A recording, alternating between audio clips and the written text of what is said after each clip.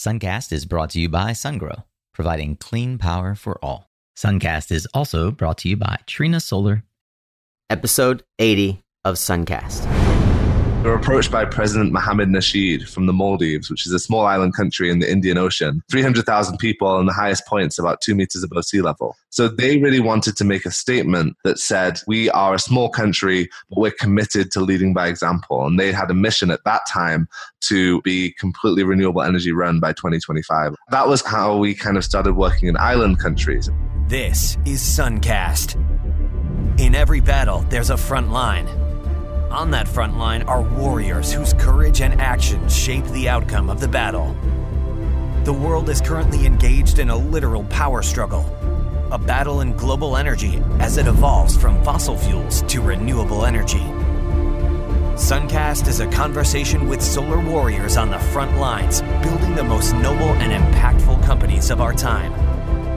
We learn their secrets to personal and professional growth, market development, and industry insights. And now, join solar industry veteran, Latin America fanatic, and your host, Nico Johnson. Welcome, Solar Warriors. This is episode 80 of Suncast. I am your host, Nico Johnson, and as always, I am so glad that you're back again this week for another episode with me. As many of you longtime listeners know, Suncast started out as a podcast specifically focused on Latin America and solar. Now, while the show has evolved a bit since then to encompass lessons learned from global solar leaders, I do still enjoy returning to the topic of emerging markets. And one of the markets that gets too little love is the Caribbean. Today, I dig into the plight and possibility of island nations as they seek innovative ways to mitigate climate change and raise up a new generation of leaders. And if you missed the recent two-part series with Paul Grana, then you might consider going back to catch that one after you finish this one, as we go over a lot of the foundations and early pivot points that led to founding Folsom Labs and their now ubiquitous Helioscope solar modeling software. It has quickly become one of the most downloaded episodes on Suncast. I can't thank you enough for that. Thanks for all the feedback and the positive reviews. And you can look forward to another Tactical Tuesday coming up next Tuesday with Josh Weiner of Seppi Solar. Josh is also an expert on solar design and has formed an impressive resume of clients in the solar plus storage side of the business. So we dive down the rabbit hole with him discussing the ever-present lithium-ion versus other alternatives of chemistry question for storage. If you are enjoying Suncast, would you please consider rating and reviewing the podcast in iTunes or sharing the episode with a friend? We're currently sitting at about 43 ratings and reviews after 79 episodes, and I would love to see that number get up over 50. Thanks to those of you who've already left a review. I feel the love. Know that your positive review and subscription actually helps others find the show, which might be the highest form of praise that you could possibly offer Suncast. And for that, I sincerely thank you. All right, back to today's episode. Our guest is James Elsmore. James has become one of the most followed voices in the discussion around what's happening with the Caribbean energy policy, and for good reason. His nonprofit, Solar Heads of State, seeks to demonstrate solar leadership by helping get solar on the presidential homes of every leader in the Caribbean. So, he's found himself literally in the courts of kings, as it were, and he has gleaned great insight, which he regularly shares on Twitter and in his new newsletter on the topic. Today, we dive into how he got on Forbes 30 Under 30, the value of personal branding, the story and successes of solar heads of state, the barriers to entry in the Caribbean that thwart so many developers, along with where the opportunities lie, and how last year's COP23 conference is actually relevant to the Caribbean. If you enjoy this or any other episode of Suncast, probably the biggest compliment that you could pay me is to recommend the show to others. I thank you for that recommendation and your reviews on iTunes. This episode is brought to you in partnership with SolRates.com, the fast and free online platform for providing your commercial customers with a credible lease financing proposal. If you have commercial projects over $100,000 in value and you'd like to see how SolRates can help your sales team get proposals out quick and easy and get financing fast and painless, head over to mysuncast.com/SOLRATES and request an invitation. Thanks again for setting aside this time in your day. Please enjoy this week's episode of Suncast with my friend, James Elsmore.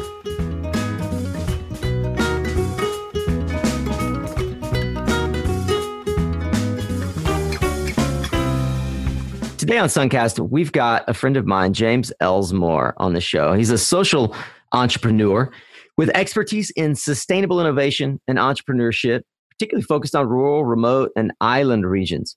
These last 6 years, he's been living, working, and traveling abroad, more than 40 countries, coordinating high-profile international renewable installations with government, private, and nonprofit sectors. He's on the 2017 Forbes 30 Under 30 list for energy.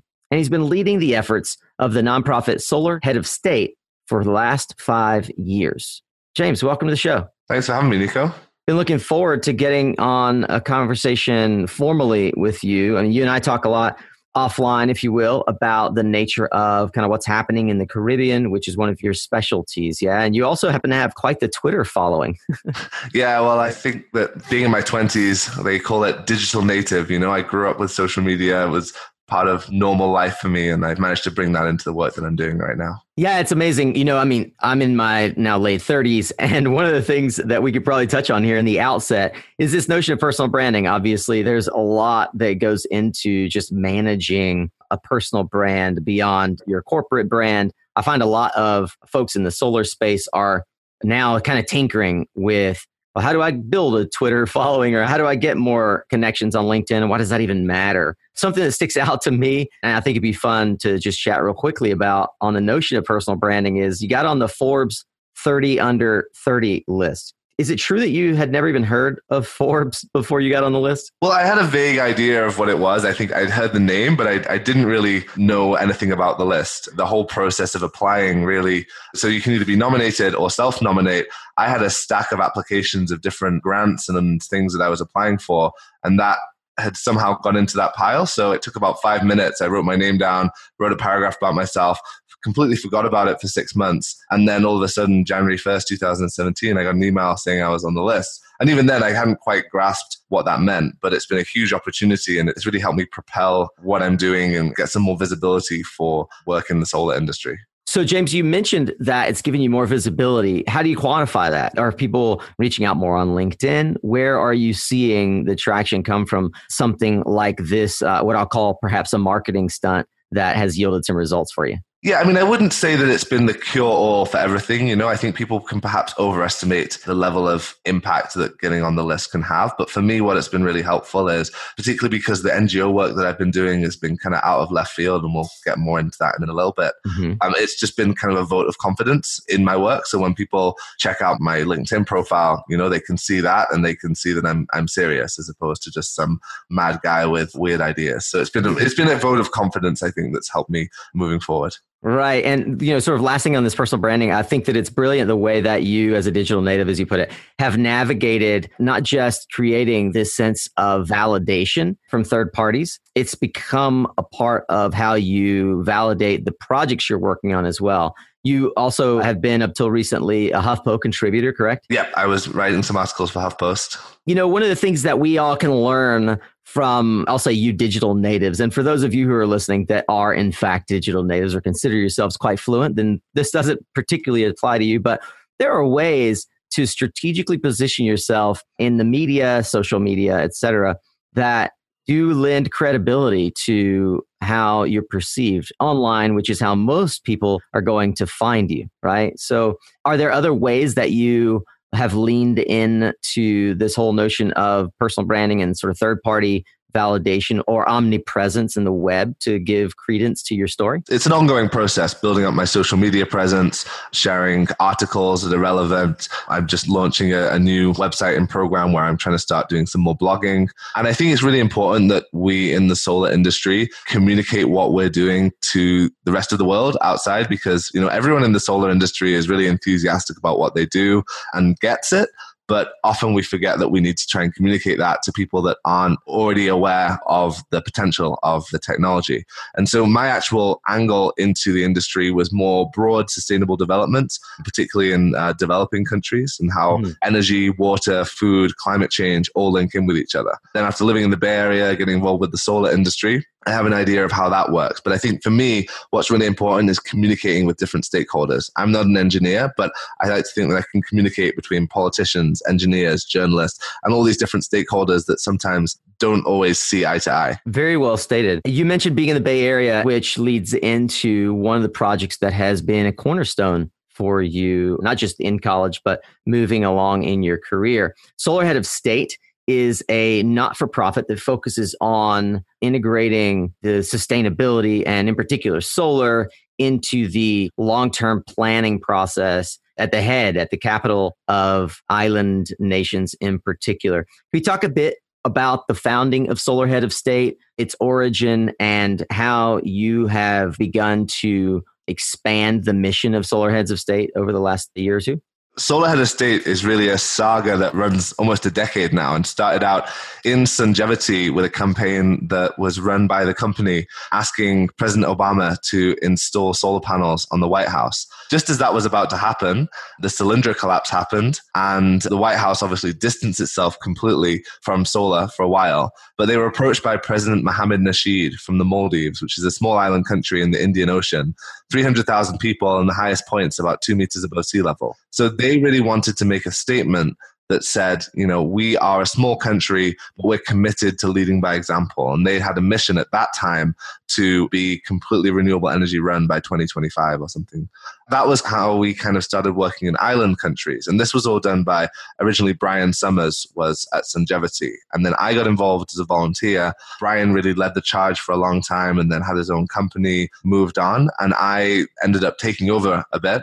And I had a personal interest in the Caribbean region. So we started working there and really saw this opportunity to promote this leadership on renewables that was happening in small island states that have expensive electricity and really wanted to prove that they could also have renewable energy powered economy. Initial idea was really to install solar on the most prominent building. It only has to be a 5, 10, 15 kilowatt installation, but it's more about the symbolic value of having solar panels on a building like the White House and being able to leverage the impact from that to have a more widespread impact in the future. We essentially have this idea of leadership around solar, that it's really important to have early adopters in any new technology, and that promoting solar through this idea of political leadership would help the industry expand. It's a small cost that can have a relatively large impact within a country.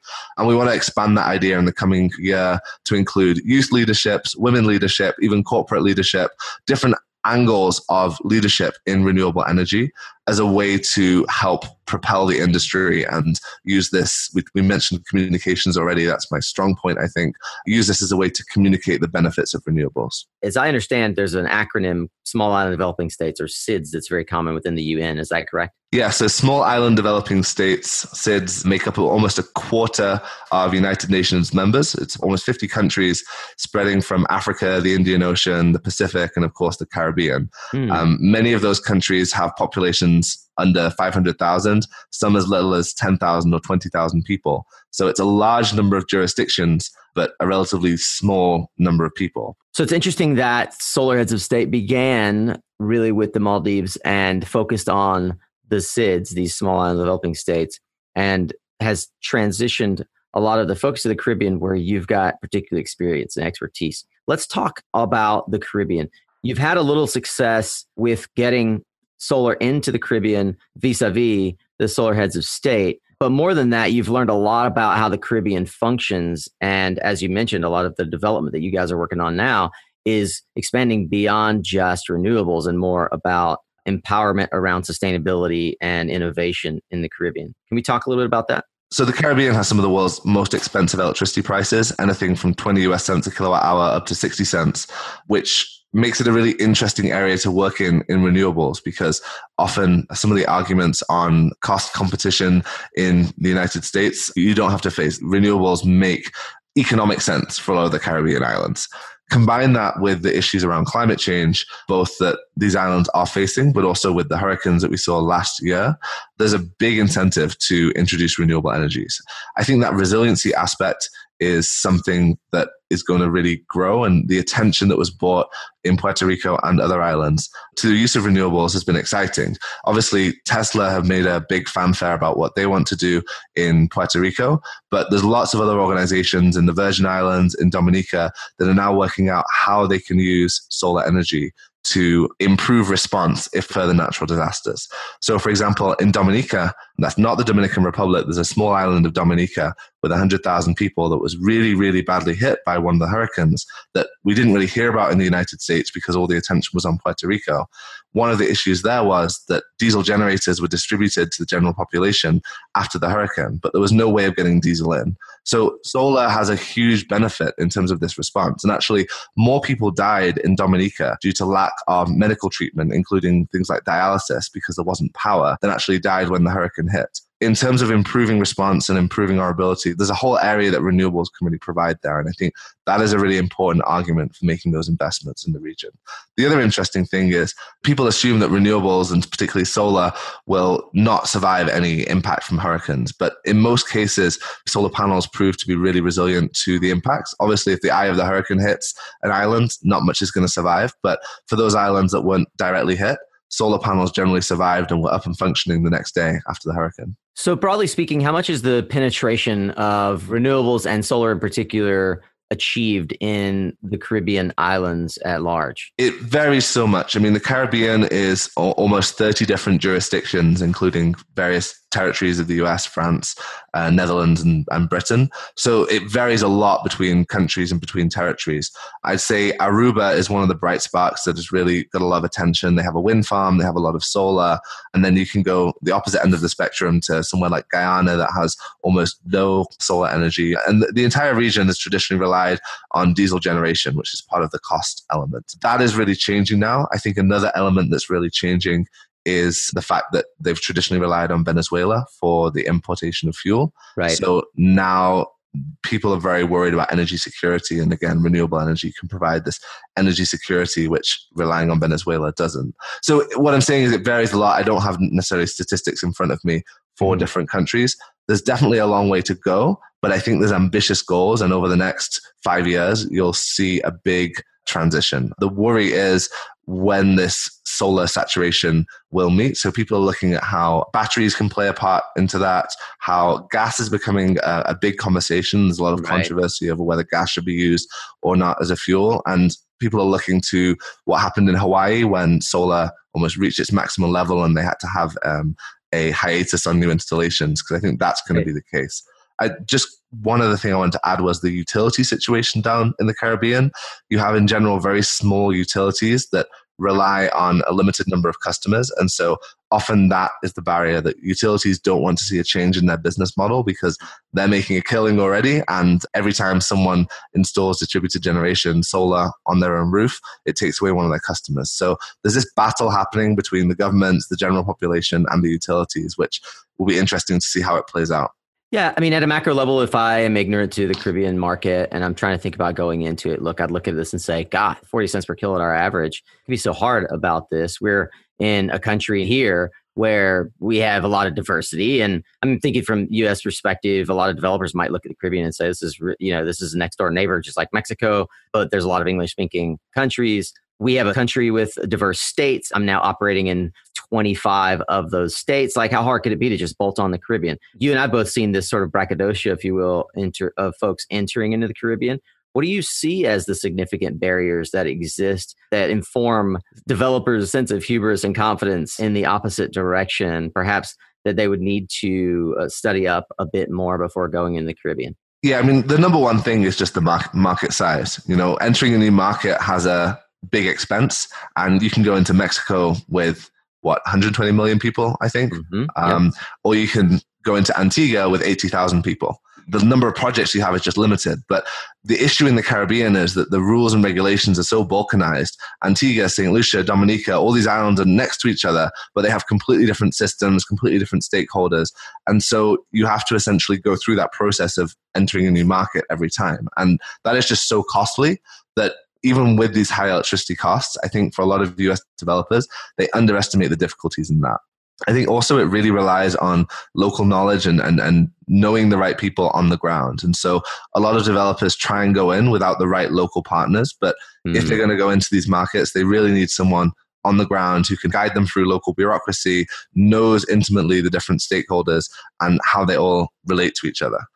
There is a lot of money from organizations like IRENA, the International Renewable Energy Association, UNDP. They're putting money into different projects now and these different multilateral organizations. So there's a lot of this government money out there that might not be available in other countries, but also the bureaucracy around that can be really challenging. So I think there's this huge potential having scalable projects, and there's a lot of developers out there that just aren't interested in the scale of projects we're looking at. Maybe five megawatts is just not interesting, and you're lucky if you can get a 5 megawatt project in some places. Very true, very true. So where are the opportunities in the Caribbean right now as you see it? We'll be focused on solar for the answer. I might say as a component to that, along with where are the opportunities, what's the avatar look like if I'm going into the Caribbean looking for a good local partner, in quotations? Each island has a couple of different, local engineers or local people who are looking into this industry, but often for their businesses, they'll have a wide range of products that they offer. So they won't necessarily be solar specialists like you might find in the US. They'll have to cover a wide range of products and doing general electrician work just to have enough business. So finding someone like that who's not necessarily a solar specialist, but has the basic skills that then can be backed up by someone who's very skilled in that area is important. And I think the scale of projects that really make sense are under 1 megawatt. So those islands are allowing distributed generation. Looking at a 300 kilowatt project that might be for a factory or might be for hotels, there's a lot of potential there. Surprisingly, the hotel industry still hasn't latched onto solar. And that's puzzling a lot of people because it absolutely makes sense for those. And I think they're slowly waking up.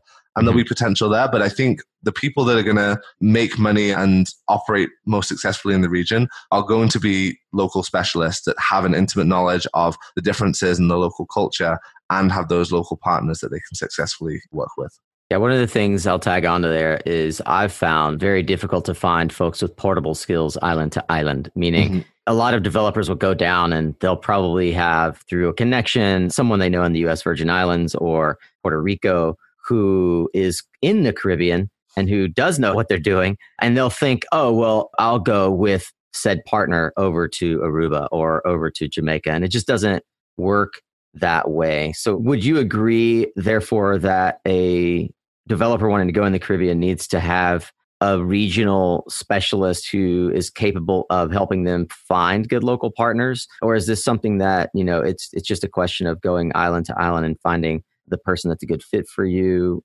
If I'm trying to think about this as a strategy, how would you advise me to go and build my approach to the Caribbean? I mean, one very successful company in the region has been Solar Island Energy. They're actually based in Missouri, but they have managed to operate really well because they have a network of local specialists on each island. And they recognize that bringing someone from the British Virgin Islands down to St. Lucia is not going to be helpful. You need people on each island in each country almost to be able to operate successfully. Yeah. There are a lot of tenders going out for different projects and the funding is there, but being able to successfully apply for those tenders, again, requires these local partners. So I think that has been, they've managed to create a model that works really well and have specialized in these kind of smaller scale in commercial projects, which there's a lot of demand for. Yeah, you're absolutely right. And we'll shout out here our good friend Mark Lapata as well. It wasn't planned, but Mark has built a remarkable network there. As you said, from Missouri, of all places. If you are looking for a good partner as a developer, regardless of where you're coming, I can highly recommend. I've worked with Mark and he really understands what's going on down there. He's not alone, but you're right. They are a good template of how to build a sustainable business that can make an impact. And he's really focused on the DG market, which is where I think the most opportunity is. Hey, James, we have talked a bit privately, and I'd love to get your perspective here on Suncast around the intersection of these global climate conferences, the macro topic of renewables, I think that it's not something that folks necessarily connect the dots around. You've been involved in a couple of the COP conferences. Most recently, you led a delegation of the Seychelles to the conference. Well, I didn't lead it. I was a member of. You were a member of it. Okay, perfect. Yeah, so I didn't lead the delegation. Got it. So you were a part of the delegation of the Seychelles to the most recent COP23. Can you talk a bit about the overlap of these conferences and how the voting works, why that's important, why that matters, and how it ultimately leads to this vested interest in climate change, in particular with the SIDS that we were discussing? So for the island countries, there's a big incentive at these COPs because there's a lot of decisions being made on funding. And so there's the Green Climate Fund, for example, which has been billions of dollars have been put in by developed countries to go towards adaptation. Now, climate adaptation is very broad in terms of what counts for it. And so lots of projects from water, energy, etc., are eligible for funding. And for SIDS countries, there's been a real barrier in accessing that funding because the bureaucracy around it is so intense that they just haven't got the manpower to be able to meet all those regulations. So the countries that have been successful have been the larger developing countries in Africa, Nigeria, for example. So all the decisions are made for that. That will be relevant to the industry because when these mechanisms are improved and more funding becomes available, there's going to be a lot of that money being pumped into renewable energy and other sustainable development projects in the Caribbean, the Pacific, and other places. Last year, the COP23 was actually hosted by Fiji, so it had a particular SIDS emphasis. It was the first time that a SIDS country had been involved in running the conference. And obviously for these island countries, there is huge potential risks from climate change, not just sea level rise for low-lying countries, but hurricanes, as we saw last year, being stronger and more frequent in the Caribbean, droughts, changes to what diseases might be present. There's a whole myriad of issues, and these are really compounded in island countries. So they have a very strong incentive to be heard and campaign at climate conferences. Now, as I mentioned before, a quarter of UN members are small island developing states, despite the fact that they only make up a couple of percent of global population. So you have a lot of very small countries. The United Nations has a one state, one vote rule. So Tuvalu in the Pacific, with 10,000 people, has the same vote as China. And that creates a really interesting situation where they have a strong lobby and a strong ability to influence the direction. Obviously, there is still huge strategic barriers for them to make that impact in terms of their economic leverage, etc. But they do have a platform to have their voices heard. And I think that one element that is now becoming very important is this leadership by example.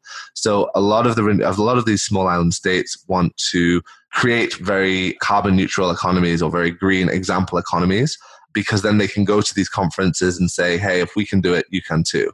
And that also fits in well with a number of other things in terms of branding for tourism. Who doesn't want to go to a green country that is really pushing its green credentials? And then also the high cost that we mentioned before. So all these things fit together to mean that island states are really pushing to be champions of renewable energy. And I think there's going to be some really innovative projects, particularly around smart grids and microgrids, coming out of island countries in the future. You know, bringing it full circle, you'd mentioned that Solar Heads of State actually started with the Maldives, you know, a country of 300,000 people that, as you mentioned, is barely 2 meters above at its highest point, above sea level. Maldives and other countries currently are making contingency plans to mitigate the dangers posed by climate change, not the least of which is sea level rise. Who do you see that is providing that leadership in the Caribbean right now? So it's interesting, actually. Traditionally, the voice of the small island developing states at the United Nations has been from the Pacific. You see these countries that are really low-lying and particularly vulnerable of disappearing entirely are mostly in the Pacific Islands. So over the last decade, or even 2 decades, the Pacific Islands have had this really strong voice at the United Nations and lobbying against greenhouse gas emissions. The Caribbean has often been a bit quieter on that issue, but I think last year's hurricanes have really changed that. And I think we're going to see even more leadership from the region and even more calls to cut emissions. Now, that being said, there are several projects for oil drilling and oil and gas drilling in certain Caribbean countries. And so there's a whole variation across the region. One country that has been particularly vocal is interesting because it's actually a territory of Holland, but Aruba, as I mentioned before, have been very good at branding themselves. Now, There are other countries that have been just as successful as Aruba in terms of their renewable energy, but Aruba has made a really good PR exercise where they have a big Green Aruba conference every year. They are leading all these press releases, and their political leaders have really been outspoken on what they're doing there. And that's been a good effort for them to also attract industry and attention more broadly for their economy. Jamaica is now doing a lot. The Jamaican Prime Minister has really started to be very outspoken about how much solar he wants to put onto the grid. And Jamaica is interesting because it's almost 4 million people. It represents a big market potentially. A lot more development can be happening. They've also started looking at solar lanterns for a lot of the poorer rural areas because they had problems with fires, for example, from people using paraffin lamps. But obviously that's also happening on the grid, and I think distributed generation is going to be huge there. At the other end of the spectrum, you have somewhere like Trinidad. Trinidad and Tobago is the oil and gas powerhouse of the region. They have the cheapest electricity in the world, about 3 cents per kilowatt hour. But they are suddenly realizing that they're starting to run out of oil and gas. They can't have a sustainable economy run on this heavily subsidized electricity cost. And over the next 10 years, they're going to have to transition completely away from their traditional model. So countries like Trinidad and Tobago, they're taking a little bit of time to wake up, but potentially there could be a huge revolution there in their economy. And I know a lot of people on the ground there that are trying to lead that. So there's this whole spectrum of people. And then Guyana is another country that have just hit some of the world's biggest oil reserves per capita offshore. 800,000 people with this huge oil supply that ExxonMobil are going in and drilling. And so they've kind of turned their backs on renewables potentially. But so it's difficult to make any generalizations about the region. Yeah, and I think that actually is a very good summary of the whole conversation around the Caribbean. It's difficult to make a generalization around the region. You bring it full circle with the climate conferences. There are a lot of opportunities for not just business development, but influence from developed nations to help things go in the right direction, and potential pitfalls where countries like Guyana are stumbling across fossil fuel resources akin to the Middle East. We could see it go one way or the other. I think it's all very interesting. And I think where you're positioned and your communication strategy and skill, I look forward to being able to tune in further as we explore what's happening in this region. Hey, to that end, one of the things that you've recently done that I'm a follower of, and I think others probably should be as well, is around island innovation and sort of helping keep people abreast of what's happening down in the Caribbean. Want to speak a little bit about that before we go? Yeah, so my interest more broadly beyond renewables is how we can really change the discourse around innovation and bring innovation, particularly around sustainability, to peripheral areas. So it's not just focused on these big hubs and cities. So I've started this newsletter, which is really just to highlight innovative projects coming out of island regions, rural regions, and remote areas, and really put the spotlight on how we can learn from those areas. And it's not just, everything isn't coming out of Silicon Valley. So I'll send you the link and you can add that into the description. And hopefully that will be some interesting information for your listeners. There'll be a lot of energy stuff coming out of that, but we'll be looking at the Caribbean and other regions. Very cool. So make sure you check the blog post and the show notes. We'll include that newsletter link so that you can subscribe and keep abreast of everything that James is bringing into the world. Hey, James, along that line, how else can people find you? LinkedIn, Twitter, we mentioned that you've got quite a following. Here's an opportunity for folks to really reach out and create a communication or conversation with you. Yeah, so feel free to connect with me on LinkedIn. I'm the only James Elsmore on there with the spelling, so it's easy to find me. And likewise on Twitter, J Elsmore, you can follow me there. And again, just make sure you spell my last name right because people normally don't. Yeah, and as before, it's linked to in the show notes and over on the blog. So make sure you check that out and stay tuned for the online and ongoing conversation with James, Solar Heads of State, and the new Island Innovation Initiative that he is launching. James, a great chance to have you, an expert on the Caribbean region, on the show. Really appreciate your insight and look forward to keeping this conversation going. Thanks so much for having me, Nico. That's a wrap on today's conversation, Solar Warriors, and you're now well armed for battle. Hopefully, you'll take away some great tools for your own success. I'd love it if you'd share what you learned or share the episode over on LinkedIn. Let me know what other tools you need. If you want to sharpen the axe a little bit more, I've shared some of the resources we discussed in today's conversation over at mysuncast.com. Just click on the latest episode link in the title bar. Perhaps the best tool in your arsenal might be subscribing to the mailing list while you're there, so that you'll get an email from yours truly when new content is available. Have a suggestion for someone you think should join the conversation? Email me, nico@mysuncast.com, or shoot me a message on LinkedIn. Hey, that's it. Thanks for being here. Until next time, stay informed, my friend, and stay tuned.